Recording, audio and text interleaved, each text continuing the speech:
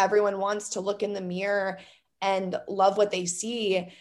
And I'm not going to disagree with that. I just want to like add some color. Like, isn't that sad that we live in a world where society has convinced us that that's one of the most important things we can have in this world is a good reflection, specifically for women. You know, when you raise a little girl and you say, oh, you're such a pretty little girl, your dress is beautiful. And when you see a little boy, you're like, oh, are you a strong boy? Do you like running fast? You know, it's such different messaging. And I just want to encourage people to remember that how they look is actually the least interesting, least important thing about them. And looking for deep, meaningful connections in this world, I don't think those are going to be found with people who care about your look in the mirror, but they're people who want to see you for, like you said, on the inside, what makes you the happiest. I'm Doug Bopst, personal trainer, best-selling author, and entrepreneur, and I'm on a mission to help others become the best version of themselves. So I'd like to welcome you to the Adversity Advantage podcast, where we will help you use obstacles, failures, and setbacks to give you that edge needed for success. I'll be interviewing people from all walks of life on how they overcame trials and turned them into triumphs. So please, sit back, relax, and get ready to be absolutely blown away by some of the wisdom and stories you're about to hear. Welcome back to another episode of the Adversity Advantage. I'm your host, Doug Bopst, and today's guest is Victoria Garrick. Victoria is a former Division I volleyball player. She's a TED Talk speaker. She's a podcast host and mental health advocate. She was a 4-year starter at USC, where she won a Pac-12 championship and finished her career with the 5 most digs in program history as a volleyball player. Today, she has well over 1 million followers on her social media platforms, hosts a Real Pod podcast, has a TED Talk that has been viewed over 370,000 times, and has founded a mental health nonprofit called The Hidden Opponent. What is really inspiring to me about Victoria is that her platform has been built from sharing her story. You may think that her incredibly successful collegiate career would guarantee happiness for Victoria, but like so many, the external accolades didn't quite fulfill her internally, and the immense pressure started to impact her mental health. During her sophomore year, Victoria found herself heavily depressed, anxious, battling an eating disorder, and experiencing body dysmorphia. She finally reached a breaking point where she decided to go to therapy and unpack what was at the root of all this. After doing so, Victoria bounced back and returned to finish her junior and senior seasons, and the rest is history. She's been on an absolute tear ever since to share her journey to help those that are experiencing similar struggles. Today, our discussion on the pod encapsulates it all. Victoria will walk you through what rock bottom looked like for her, how she healed and got to where she is today. She shares what she felt were the contributing factors that caused her mental health demise and what helped her feel empowered again when she began her transformation.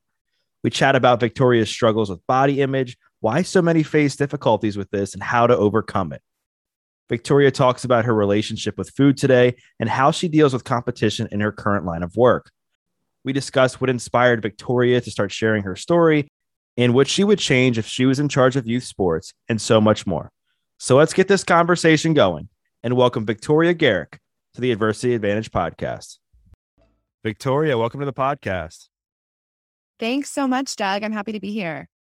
Yeah, I'm really excited to chat with you because you're like on the forefront of this movement, really talking about not just mental health, but body image, how to be comfortable in your own skin when you're kind of pursuing a health journey, and just also like the person that's just calling out like BS online as far as like what's real, what's not when it comes to photos. And honestly, like just what's really inspiring is that it really stems from your own backstory with struggling with all of this. And I think like a good place to start is like today you have a TED Talk that's got hundreds of thousands of views.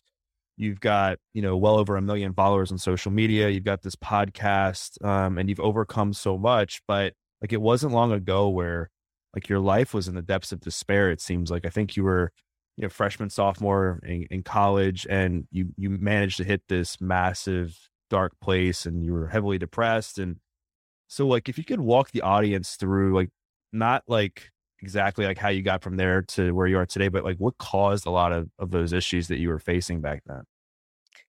So much went into what I'll call like the demise of my mental health.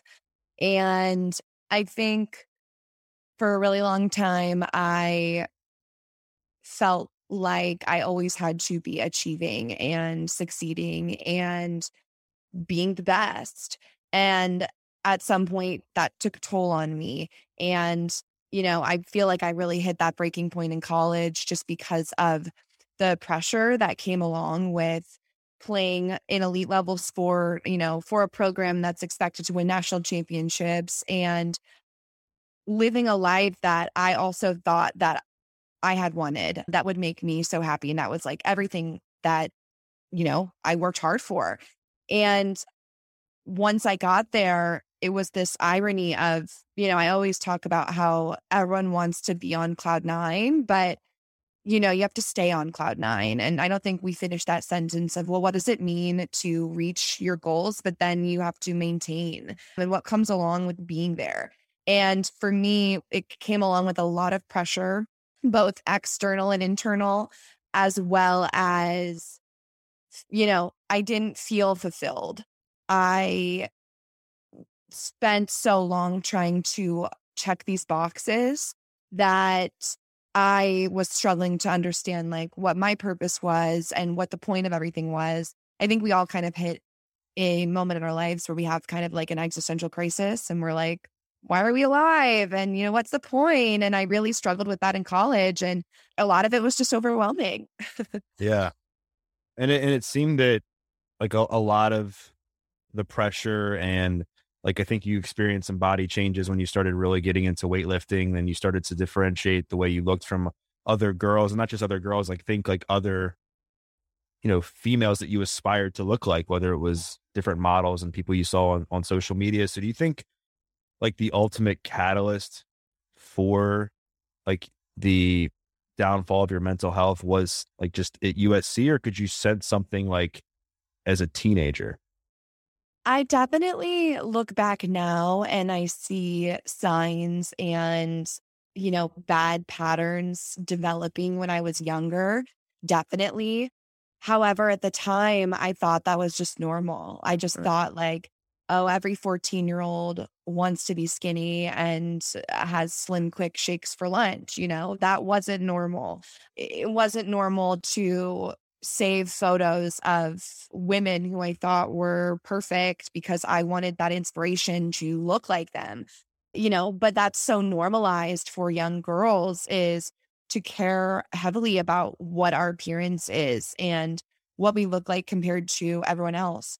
So looking back now, I see how everything was building to kind of really send me on this spiral once I got to college. And that was really, it's just like the, you know, to set the scene for people who weren't athletes in college and might be struggling to understand like what was it in college that, lit the fire. I mean, in high school, I was in my small hometown with my friends and family. Social media was just becoming a thing. Like I got Snapchat my sophomore year of high school and I had practice 3 days a week. I had tournaments once in a while. It was, a lot for high school, but it was high school. And then you get to college and I had practice 6 days a week for almost 4 hours a day. Social media is everything. Everyone is documenting their life online. And you're kind of starting over because you're trying to make all these friends and you're trying to get the boys to like you and you want to have a social life. But I'm traveling every single week. I have games at home or I have games I'm hopping on a plane to.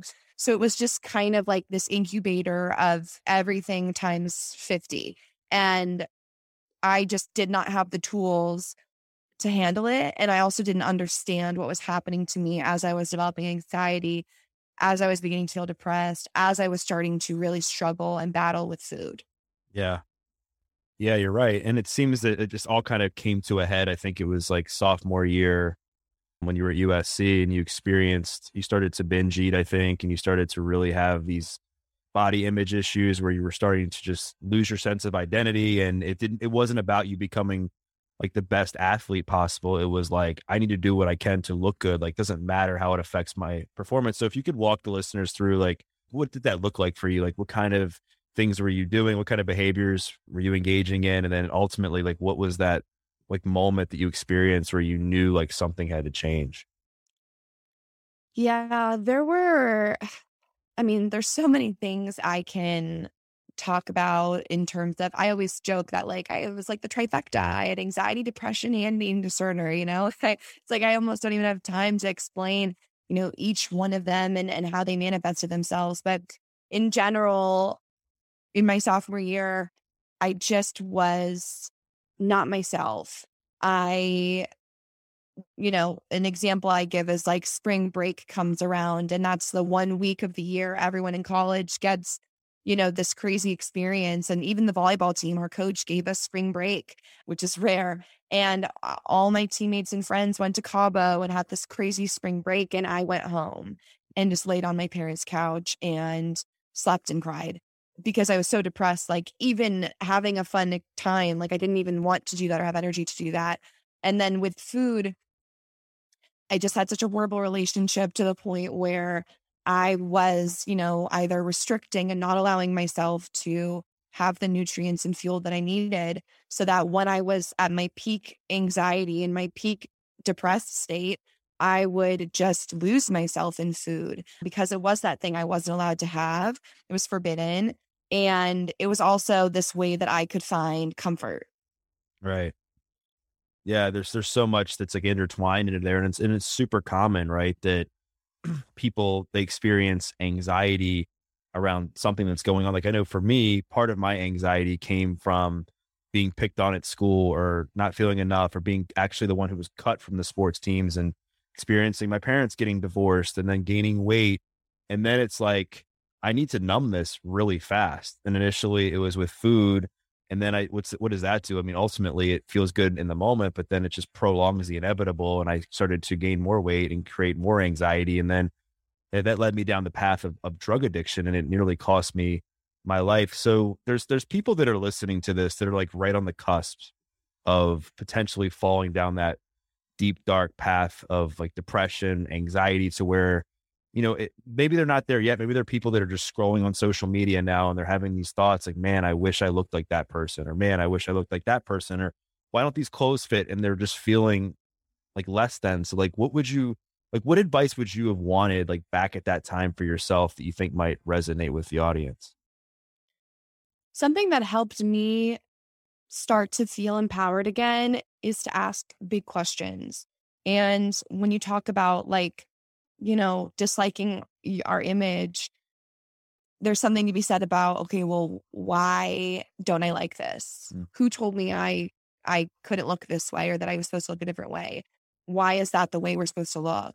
And what happens if I don't look that way? And I just started, especially with body image and the beauty standard, to really question like where this messaging comes from. And you eventually, spoiler, you get to a point where you realize that this standard of beauty is very unattainable for many. It's very Eurocentric. It's most of the time can't be achieved without lots of money, time, plastic surgery, and also the validation that we're seeking through possibly looking a certain way is never going to be given to us. You might have people say, oh, you look super good if you lose weight, or, you might have that one person like you, but you're always going to be trying to win over a person or an audience or a voice that's never going to be won. And I think an example of this is just, the way that anything in life, like we seek validation, but we don't always get it. So for example, if I, see that, oh, it's really in right now to have these beautiful, big, luscious lips, and I go get filler and I go try to make my lips look this way. And then, some people will say, oh my God, your lips look great. Other people will say, oh my God, your lips are too big. Or, now people think that looks fake and everyone wants this because the standard will change. And then you will learn the new standard and you'll try to attain that. And so there's just no end. And the only way that we can feel like we've reached a finish line or we can be satisfied is if we grant ourselves that permission. And it's a permission that I can't give anyone, that no one else can give you, but it's you having to get to a point where enough is enough and you're willing to take steps towards accepting that this is where you are today. It doesn't have to be good. It doesn't have to be bad, but this is just where you are.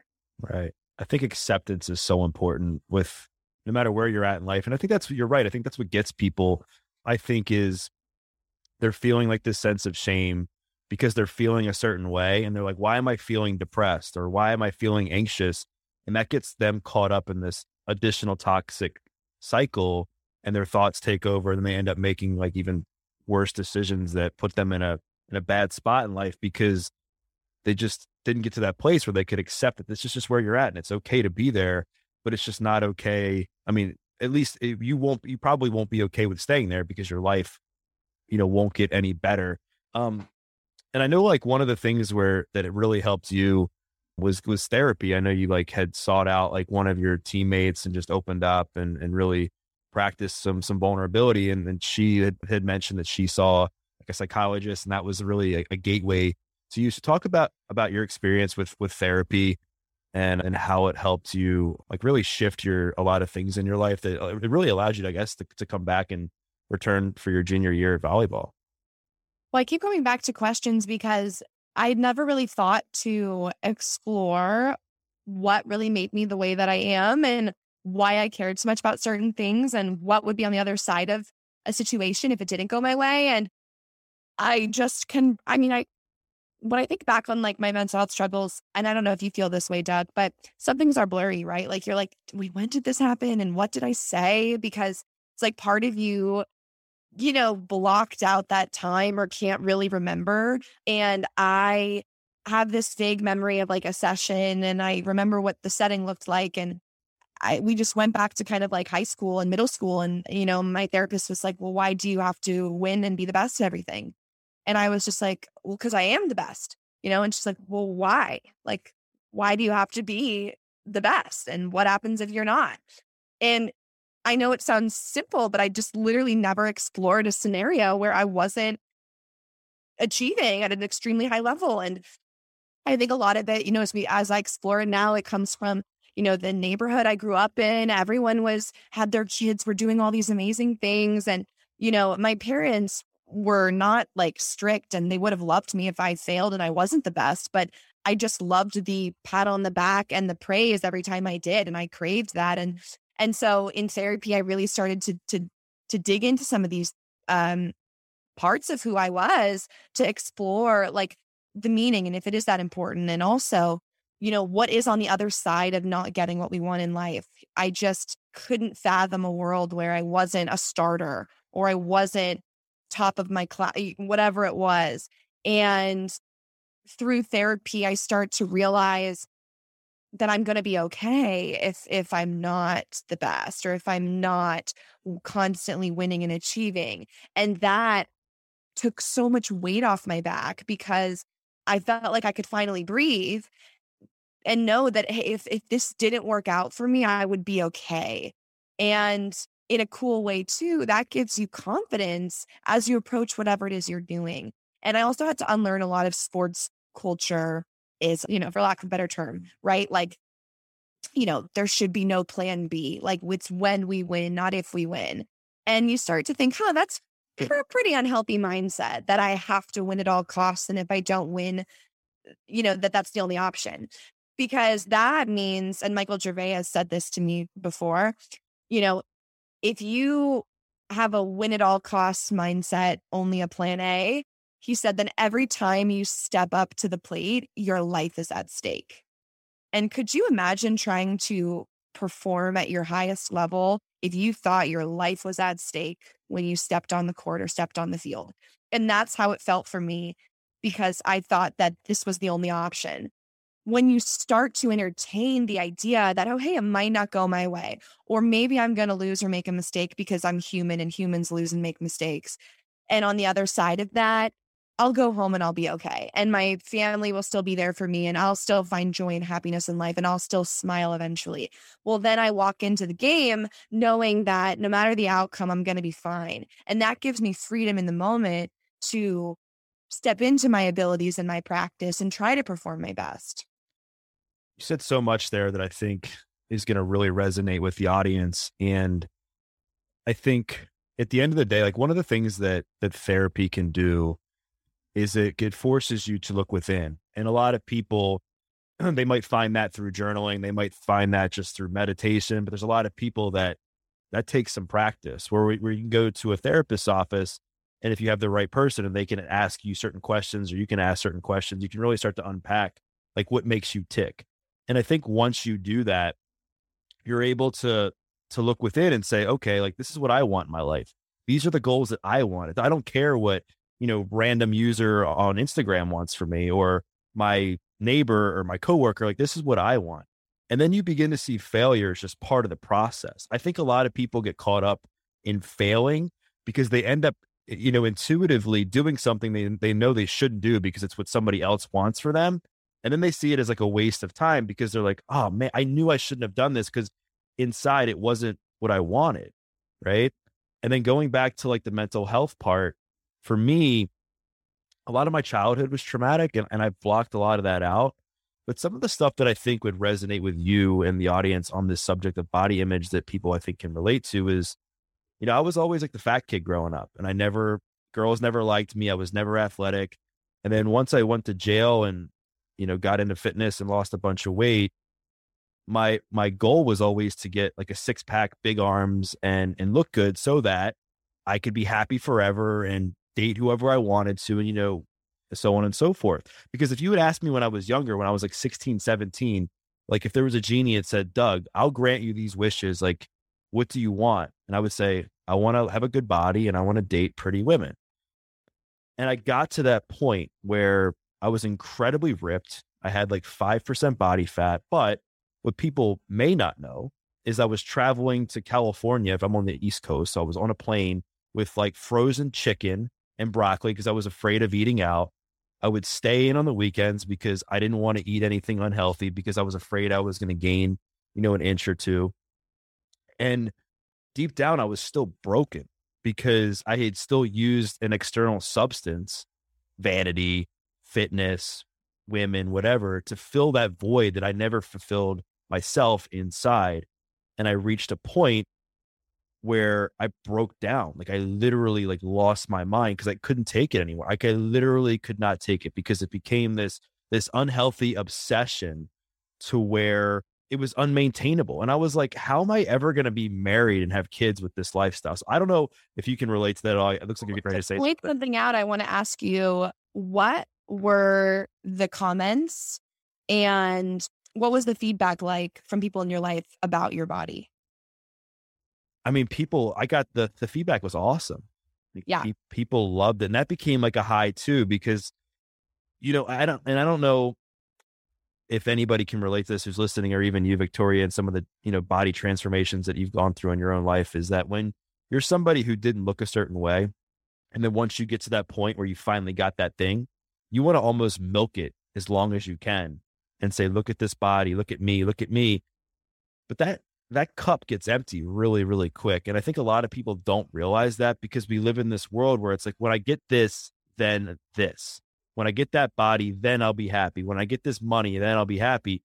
But it's like, none of that matters until you get the happiness within inside of you. And I think there's no issue with looking good in the mirror. I think that's the end goal of what everybody in life wants, is to look in the mirror and be happy with what they look like. But you have to be happy on the inside just as much as you are on the outside. And that's where I think people get lost.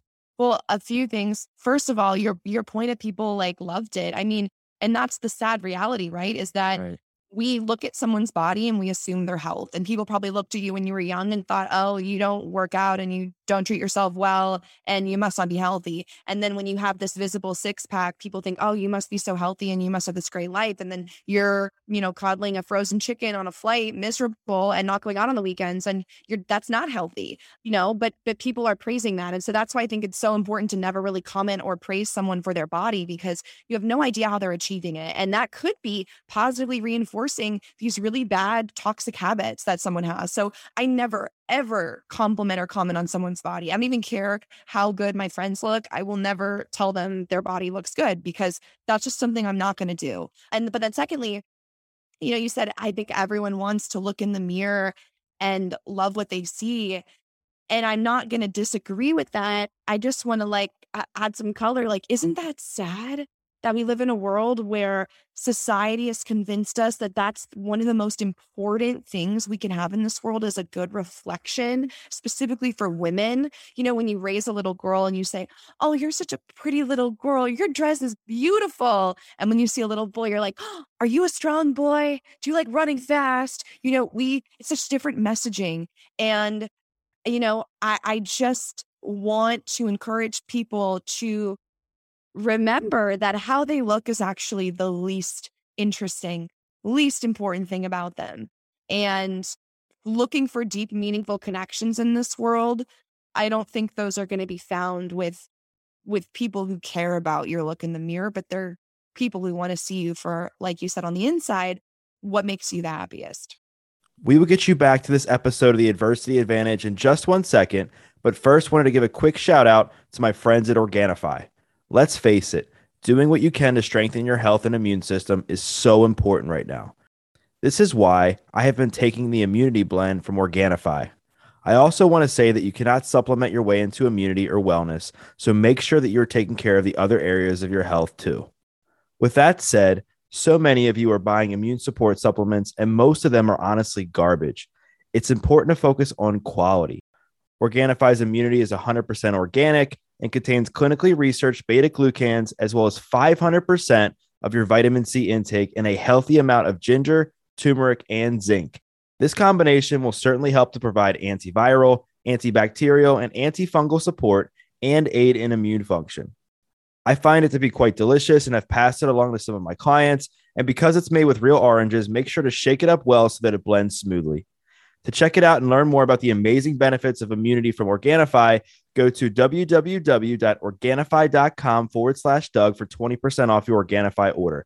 That's www.organifi.com/Doug for 20% off. Now back to the show.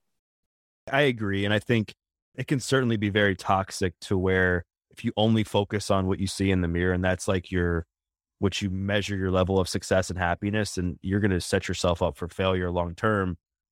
But I guess what I wanted to ask is like, so how does somebody balance like that, but also not falling into the trap? Because we all know that exercise, moving your body, whatever way works for you, eating well, like it can do wonders for your mental health. It can improve how long you live. It can do so much in a positive way. Like how do you balance being somebody that just forgets what they look like in the mirror and then just goes off the rails and just doesn't take care of themselves when you know that's going to make them feel miserable inside? Well, there's so much to this. First of all, I think it has to come from your personal, like what makes you feel the best, Right. And what makes you feel at peace with yourself. So I'll use myself as an example. I personally don't like to praise my body or like give that too much attention to make me happy or sad. Like I don't spend a lot of time looking in the mirror. I don't post like bikini pictures online that are like super flattering. It makes me uncomfortable. I don't want to praise that. I've spent a lot of time doing that.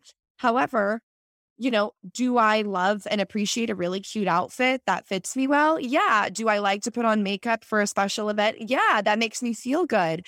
That's just part of like what I've been conditioned, right? Like it's very hard to just be like, you know, I'm gonna purposely make myself look bad or quote unquote, whatever that might be. But can I put on makeup and a cute dress for an event and feel really awesome? Yes. And then the next day, can I take off my makeup and take off the dress and still feel awesome? Yes. And I think that's what's important is not feeling like we have to rely on a certain image all the time to make us feel happy or feel good enough. And then also, I wanted to add that, you know, this idea that like we're going to like you said, you know, lose yourself. And, you know, I'm an intuitive eater, so I don't have any restrictions on what I eat, when I eat, or how I eat. And when people hear that, they think, oh, I could never. I would have 7 pizzas, 5 tubs of ice cream, a million cookies. Like if the gates are open, I'm going to blow up. And yeah, that's what they think. That's not what happens. Because if I was eating 7 boxes of pizza and all the tubs of ice cream, would I feel great? No. Would I be listening to my body? No. Would I be feeling very uncomfortable and tons of discovery. Yes, that would not feel good. If I'm actually listening to myself and thinking, what makes me feel good and energized and satisfied? It's not 7 boxes of pizza. Some nights it is pizza. Other nights it's a salad. Sometimes it's fruit. Sometimes it's cookies, So I think people don't trust themselves because we haven't been taught to trust ourselves. We've been taught to do what the magazine says and what the detox says and what the fitness instructor says. And we never really ask ourselves, well, what do I want and what feels good for me? And it takes a lot of time to get back to that place when you spend so many years of your life only listening to others. And there's a few books on this. It's called Intuitive Eating that are phenomenal. Intuitive Eating by Elise Resch and Evelyn Triboulet, and then also any of Janine Roth's books. And both of those authors I've had on my podcast to dive into these things because it is very it's easy to understand, but then difficult to comprehend and put into action. Right. And I know you're a fan of Dr. Nicole LaPera, who's been on the podcast before and just doing the work. And I guess, so do you think that along those lines of doing the work, do you think that a big reason for your success in being able to make this transition from, having disordered eating and a lot of the body image stuff that you struggled with in your younger years to like now being able to do it in a way that's healthy has come from like doing a lot of the other inner work that's helped your mental health? Yeah, I would say that taking action and wanting to figure things out and get to the bottom of things and change my reality was huge for me, and that's something that each person has to want to do. And you probably understand this as well. You probably had people telling you, oh, stop doing these drugs or stop doing this. And come on, you got to do this, that. You can drag someone into therapy, but they're not going to open up and listen to what the person's saying if they don't want to. You can give someone everything they need to succeed, and they might not take it to be successful because that's just, they're not ready. And that's something I've had to learn from my experiences from trying to help people who don't want the help is at the end of the day, each person has to dig deep and ask themselves, is this what I want for my life? And do I want to continue feeling this way? And if the answer is no, then what's that next step for them? It's very personal. There obviously is stigma attached to a lot of these things that prevent someone from understanding they might need help or what might be going on. But once you do get to that place of understanding, each person has to take action for themselves. Yeah. And with food, I think it's even more stigmatized because it's something that everybody needs to survive. It's not like heroin where, not everybody does heroin, and some people could, do it once and then never touch it again. And some people could, do it for a long period of time and end up overdosing or developing a sincerely horrible habit. Like, everybody eats food. So like, it's like, there's no running from it. So it's hard, I think, for some people to come out and say, I have a problem with food or the way I look. And because inside they're like, how come every other person in the world can eat, a certain way and I can't? Did you experience some of that? Everyone is different when it comes to their relationship with food. And I love that you pointed out, like, everyone has to eat. Right. There's 2 relationships we have to have in life. Have to. One is a relationship with ourselves and one's a relationship with food. Like, you can't survive, And if that's the case, why is there so much shame around eating and what we eat and how we eat? It's like one of the most analyzed, criticized, highly advertised, profited off of things is human beings eating fuel, and nutrients that they need for energy and life. And so, yes, everyone's relationship with food is different, and it's important to not compare like someone else's plate to your plate or what they can eat to what you can eat. And also, I mean, that goes the same way. Like, maybe there's a situation where you can't eat the same thing someone else eats because it doesn't feel good in your stomach, and you wish it did because it tastes good and it looks good, but when every time you eat it, you just feel nauseous and you feel sick. But they can. That's a bummer. But there's also times where, like, maybe I am able to eat my entire plate of food and my brother can't because he just got full. And I had to say, well, that's okay, Victoria. I'm allowed to eat more than a guy. I'm allowed to eat more than my brother because I listened to my body and this felt good for me. And I ate it all and I still feel awesome. So I did what I needed to do in my body. So, it's very important not to compare and contrast your relationship with food to someone else's because we all need different things. Right. I mean, it's so individualistic with everything in life. And I think most people will spend, 3/4 of their life focusing on what other people are doing or what other people want from them instead of like looking within and really doing a deep dive on what they actually want or what works for them, like what kind of things that they're able to eat, what kind of exercises work best for their body and so on and so forth. And I think part of your ability to do that has led to your success in sharing your story, your success with the podcast, your success with the hidden opponent. So like what got you started in wanting to really open up and share your story to help others? I think it was the feeling of like isolation and confusion and shame that I had alone for so long. And I didn't want someone else to have to feel that way. So opening up about what I went through really was me trying to put my story on the map so that someone could stumble across it on YouTube or Google or Instagram and then know that what they were going through secretly wasn't something to be ashamed of and was actually normal and was happening to a lot of people. So that's why I shared my story in the first place. And back when I first spoke up in 2017, there wasn't a Naomi Osaka documentary and article, and there wasn't a Simone Biles Olympic situation going on. There wasn't a Kevin Love Players Tribune article. Like that stuff had not come out yet. And there really wasn't much that I could cling to when I needed the comfort the most. And so I wanted to be able to be a small speck of dust on the internet that someone else could cling to. Obviously, it's grown and evolved into something so much more than that I did not plan for, and that still blows my mind. But it's been amazing. And through it, I've found, what I really do feel my purpose is, which is connecting and helping others. Yeah. It's awesome. And I think it's really incredible what you've been able to accomplish in just a short amount of time, just in like 4 years, right? Just having a TED Talk that has a couple 100,000 views. You have a podcast and a network. You have a social media platform that inspires, millions of people. And it's really admirable. And it kind of reminds me, I don't know if you saw The Weight of Gold. Did you see that when it came out last year?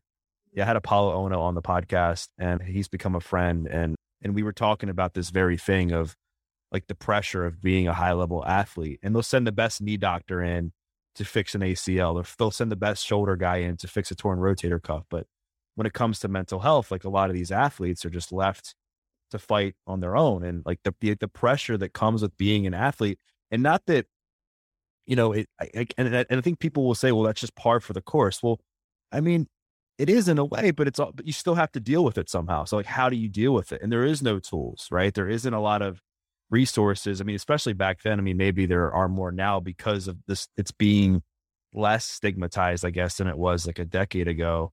So like, I guess if you were in charge of, say, like collegiate sports or youth sports or just schools in general with the younger kids population, is there anything that you would go back and kind of change?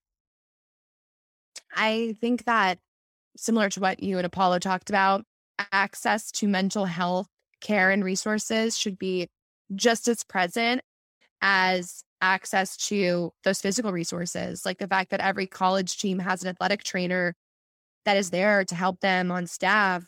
Yet there's 2 sports psychologists for an entire department. Those numbers are scarily different. And I think that access to mental health support is, I think, the most important thing that we can be doing. And not everyone has that access. We spent a lot of time today talking about therapy, and that's great for those that can have it, but not everyone can. And even those who can get access to moderate level therapy, are those counselors even good at what they do? Some therapists aren't good. Some aren't. You have the credentials. There are, how many nutritionists out there have all the credentials and they're creating eating disorders in people? Like, there, so I think that's another issue too, is like there are professionals, few and far between, that aren't the best. And so it's like there are so many layers to this issue, depending on your community, your socioeconomic status, what is provided to you at your university or, your workplace. And that's where I think we need to solve a lot of these issues, is providing access to resources that are helpful and that are good and that are sound. And then also, well, I was just going to say also, helping people get to those resources by mitigating stigma. I do think we are, but however, I do think recently we are doing a great job of getting rid of that stigma. So now it's just, once you encourage someone to seek help, can they seek help? And is the help going to help them? Right.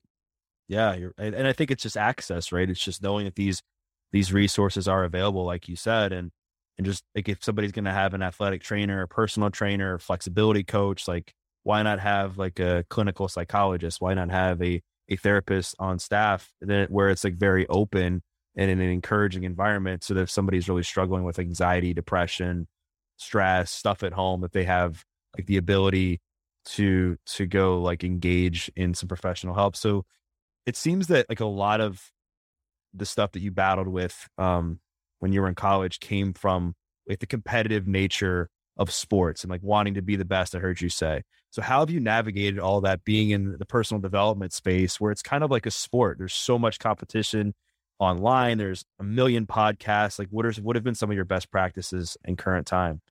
Yeah, I love that question. I obviously struggle with it.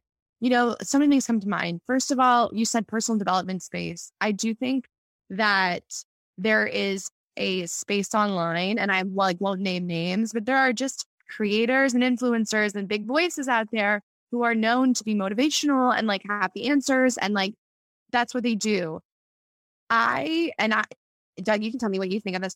I could never do that. I could never be someone who is like the go-to how to fix your life and empower you and you have it within. That feels phony to me because I don't even feel like I have it within most days. I never want to be someone that has to be that for others. And I think in a very clutch way, because it wasn't intentional, my platform isn't really about that. I'm glad that it gives people inspiration and motivation sometimes, but I do think I am just a girl who is figuring out life candidly.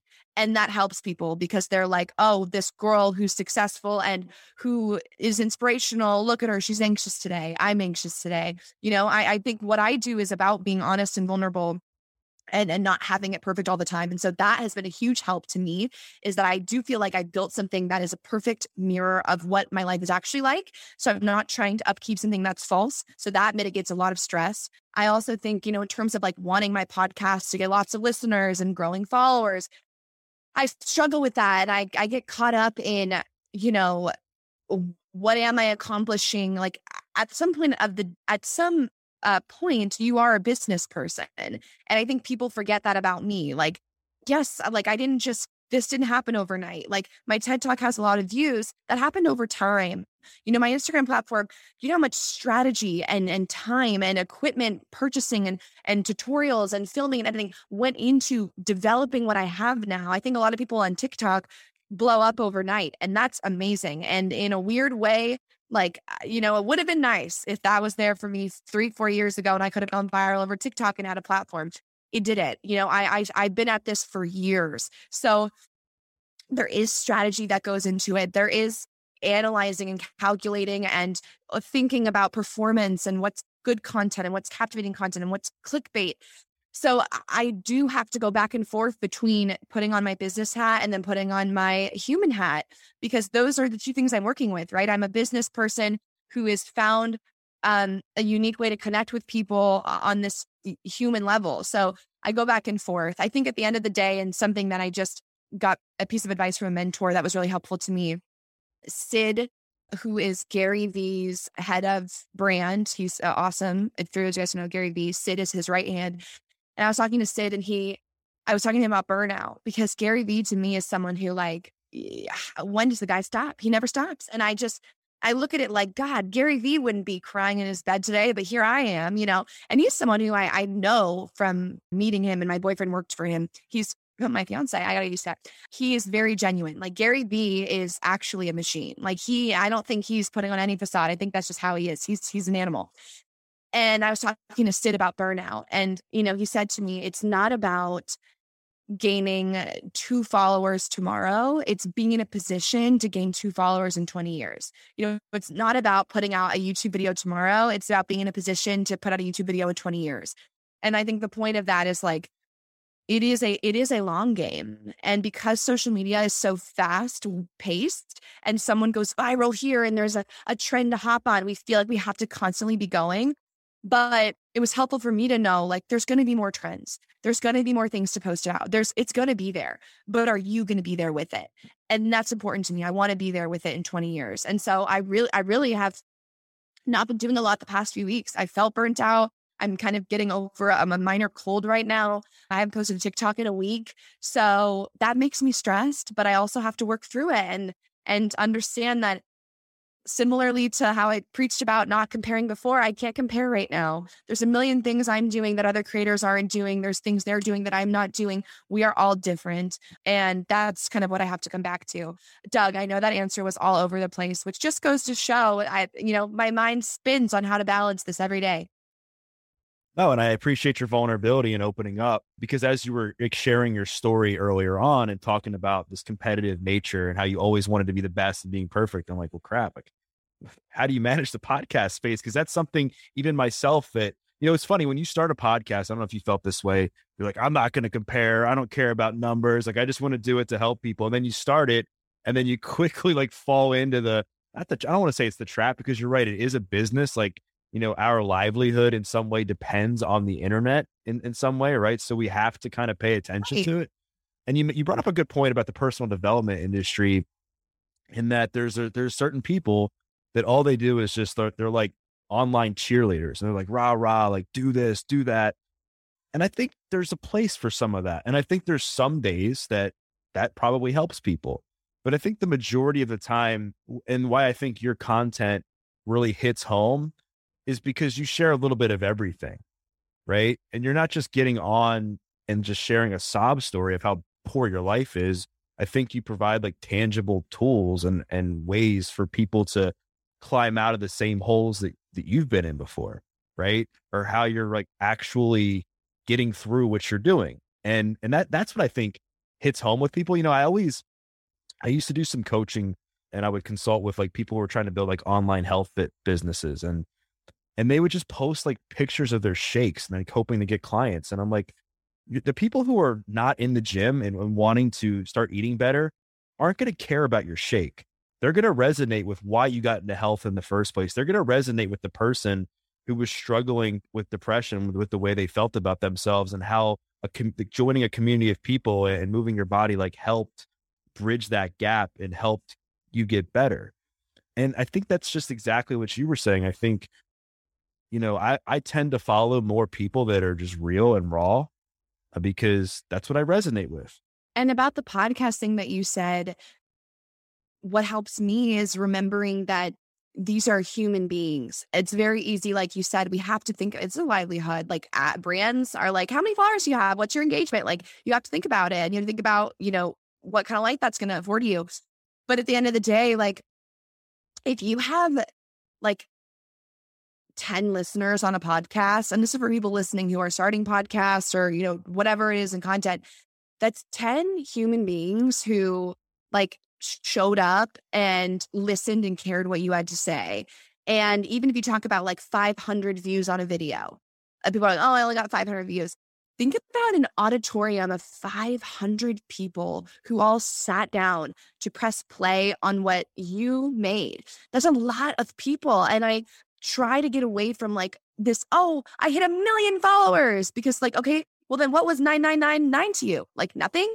No, that was 900,999 people. Like that's a lot of people. And I'm not just going to celebrate when I hit this one number that like has been made a cliche by all these creators. Like these are humans. I think that helps me too. It's like, even when I post something and it quote unquote doesn't do well, I'm like, okay, Victoria, that was 8,000 people who did resonate and 30 people who did comment that this helped them. That has to be enough. And so, I would just, for anyone listening who's upset with how their views are, their numbers, their follows, just remember that those are human beings. And like, you are changing one life is changing enough. And also, the best way to grow is to serve your current community. Because if you serve those 10 people to the freaking fullest, guess what? They're going to call their buddy up. Oh, hey, this person, their Instagram, you got to see it. They bring in your 11th, they bring in your 12th.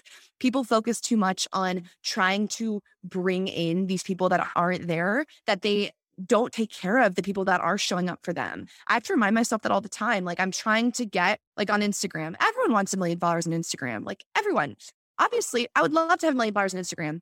But if I spend my days trying to recruit and nurture and create something for the 700,000 people that aren't here yet, what about the 350,000 that are there right now, that are there? They're saying, hi, Victoria, I'm here for you. Am I not enough? And so I have to wake up and say, I'm going to serve you to the fullest. And I hope you bring in someone, because you know what I'm saying? And so I think about that a lot. And I think it's easy to get distracted by numbers and by what we want, and then not take care of and serve what we have. Yeah. And just making sure you're staying true to who you are and integrity. Like, it's easy for people to post like a certain pic that they know that'll get a bunch of likes, but it's like, are you posting the post that's actually going to create impact? And I know for you, you were fortunate to have like your brother like kind of call you out on your BS, right? You were getting ready to post like a bikini photo, and I think he was like essentially just asking you why you were doing it, and you just openly admitted that you were just doing it for the likes, right? Which, by the way, my brother all the time is like, so when am I getting my like 10% commission on everything you do? He always says that. He's like, it wouldn't be anything if it weren't for me. I'm like, okay.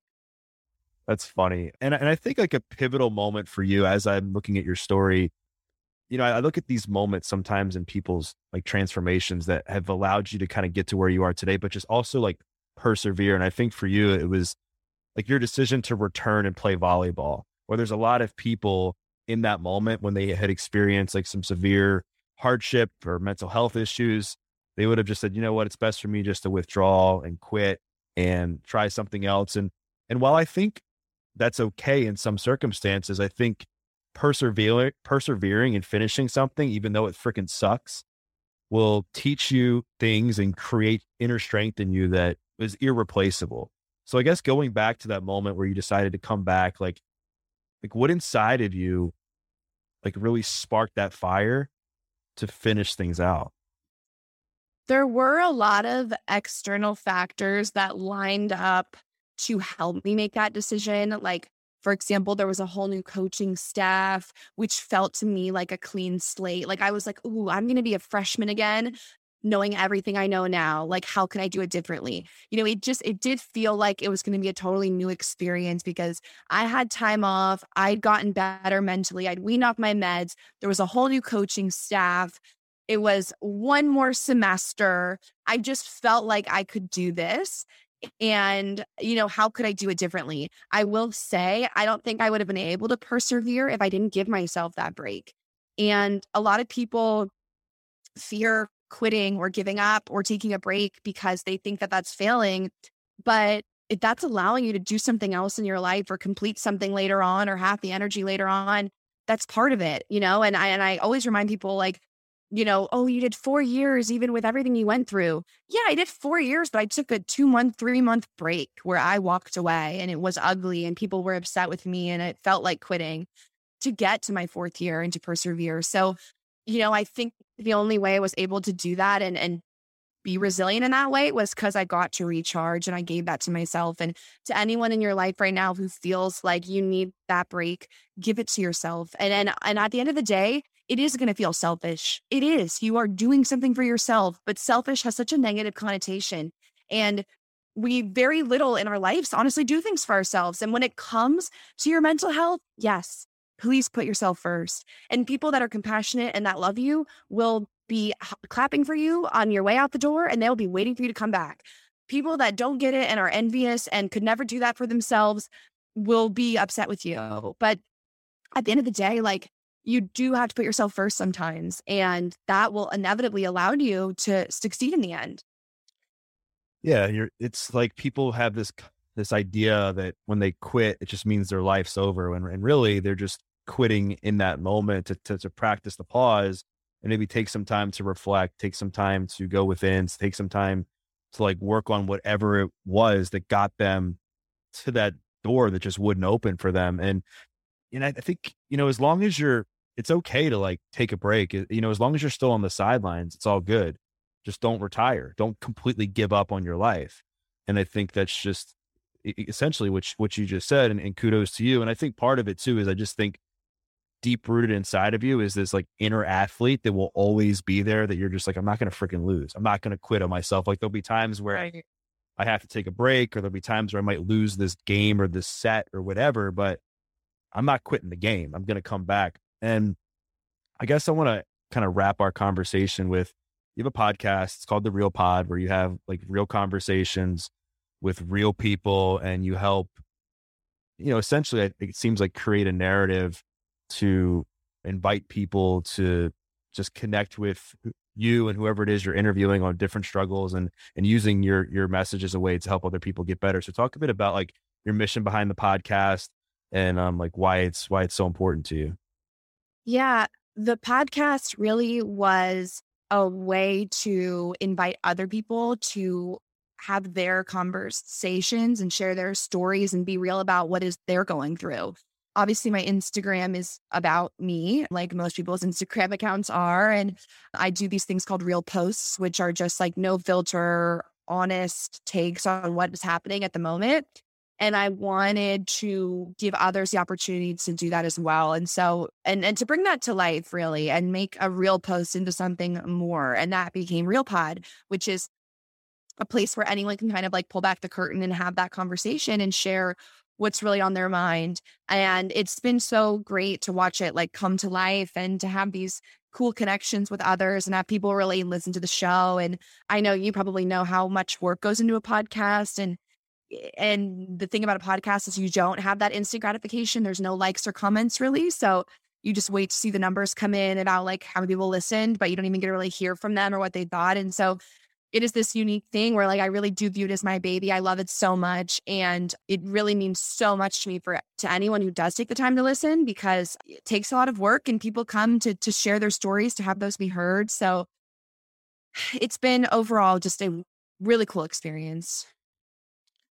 And I think there's a lot to be said for having the courage to not only put yourself out there, but then put yourself into a space where you're interviewing other people and you're getting their stories. And then I think as a byproduct of that, you're opening up about different parts of your journey that you might not even share about, just because you hear something that somebody else said and you're like, ooh, like I went through that too, and I completely forgot about it. And now you're opening up, and it creates this healthy and healing dialogue, I think, between two people, that now people who are on the other end of it, who are actually human beings, they get so much more value when the conversations are real and raw. Have you found that?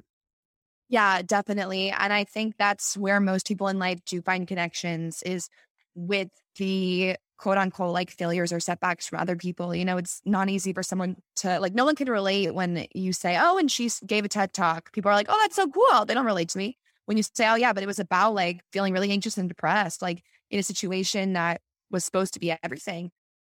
Oh, whoa, I felt that way too, And so the way that we can connect with others, and this is like, 101 Brené Brown, is vulnerability. Right. Amazing.